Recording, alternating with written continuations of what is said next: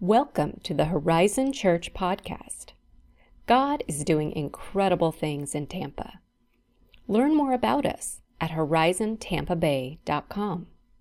We hope you find today's message inspiring and encouraging. Let's dive in. Good morning. Happy Easter. I'm Erica Allen, and I'm one of the pastors at Horizon, and I just want to say thank you so much for joining us this Easter Sunday. One of my very favorite Easter memories actually happened last year. It was Horizon's very first time gathering together for Easter worship. I was my normal self. I always get a little anxious and nervous about Horizon events, and that Easter Sunday was no different. We'd spent the Friday before setting up the auditorium, getting it all ready for Easter Sunday, but I still got there on Easter Sunday morning nervous and worried that no one was actually going to show up, that something would go terribly wrong. And this is what I remember. I remember the service starting at 10 o'clock. We're all in the auditorium, and I'm hearing people continue to come in, but for a moment I get lost in singing the song that Christ is risen indeed. I'm lost in the moment, just worshiping and excited about this story that God is telling to us and through us at Horizon. And all of a sudden I hear this sound, whoosh, whoosh. And I look up, we meet in a middle school auditorium, so there's these three sections, and we cover the side sections because they're small, there's only like 3 or 4 seats. We cover them with these black sheets to sort of encourage everyone to sit in the middle, and it helps with our sound and stuff in the auditorium. And I'm hearing this sound, whoosh, whoosh, and I look up, and Katie Glasser, a woman who supported our church from the very beginning, is just ripping these sheets off, making room for more people to come in and sit and hear and be a part of this story, this Easter story, our story, that Christ is risen, that God is doing something new. And there was just a moment where I was completely overtaken. I was so excited that God was doing something new through our church. And then this year, those black sheets are in the back corner, backstage, at that middle school auditorium at Wilson, just balled up in a corner. And this year, as I read the Easter story that Chris read to us, as I read it over and over and over again, I kept resonating with Peter, one of Jesus' closest disciples and friends. He has heard from this group of women that Christ is risen. He's not in the tomb is empty, and he runs to the tomb to see for himself. In those days, the tomb would have been like this hollowed out cave. So he bends over and he looks in the tomb, and he looks in the back corner where the body of Jesus should be laying, and all he sees is a pile of linen sheets balled up in the corner. And he walks away going, what in the world is happening?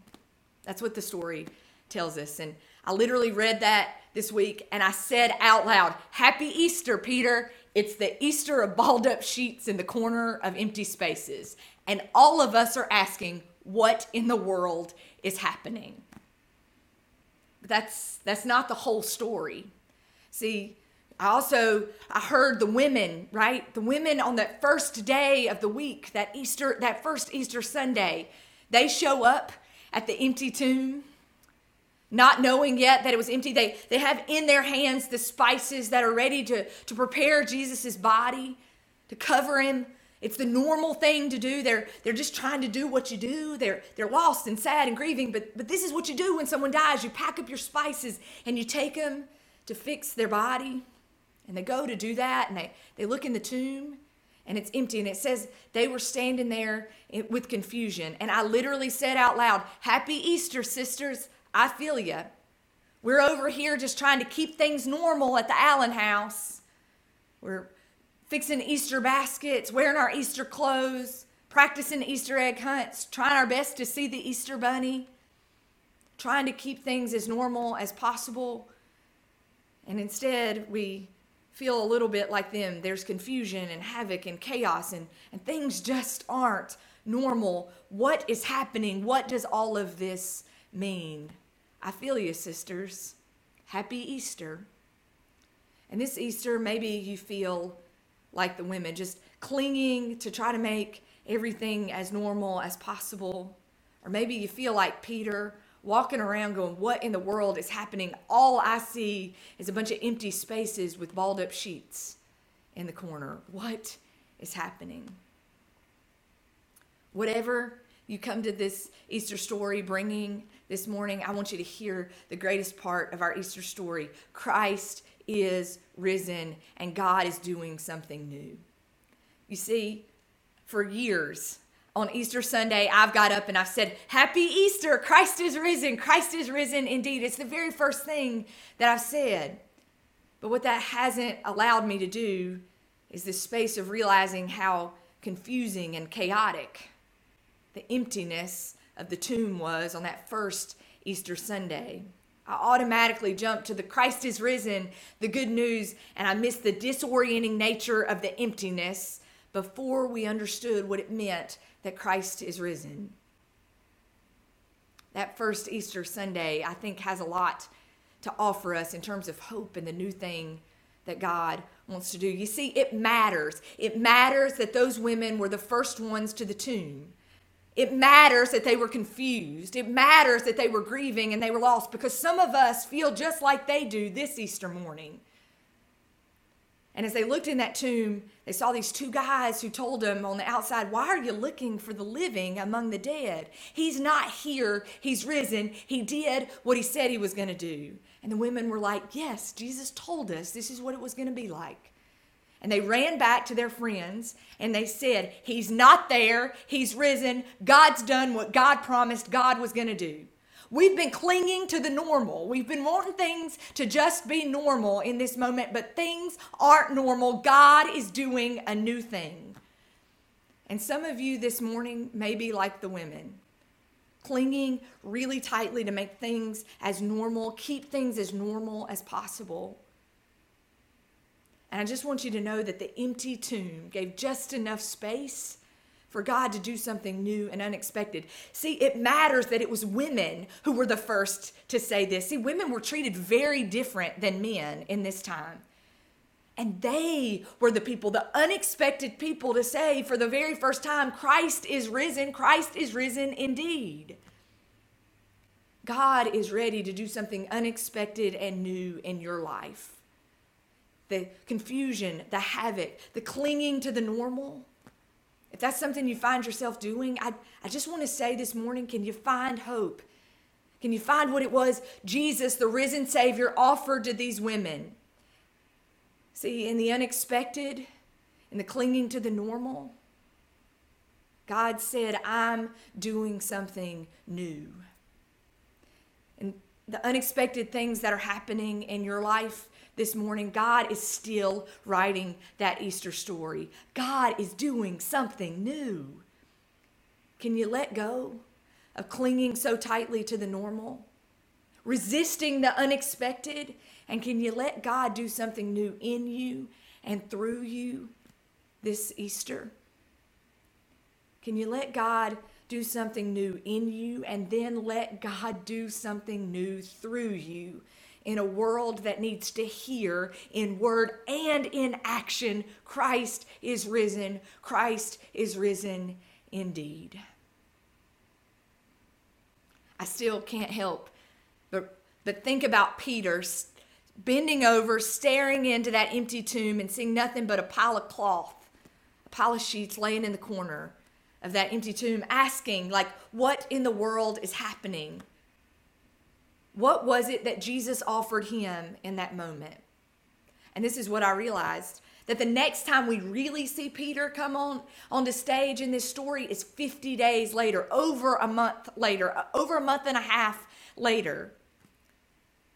For 50 days, Peter wrestled with this question, what in the world is happening? I've lost my best friend, this guy that I followed for the last 3 years, that I believed in.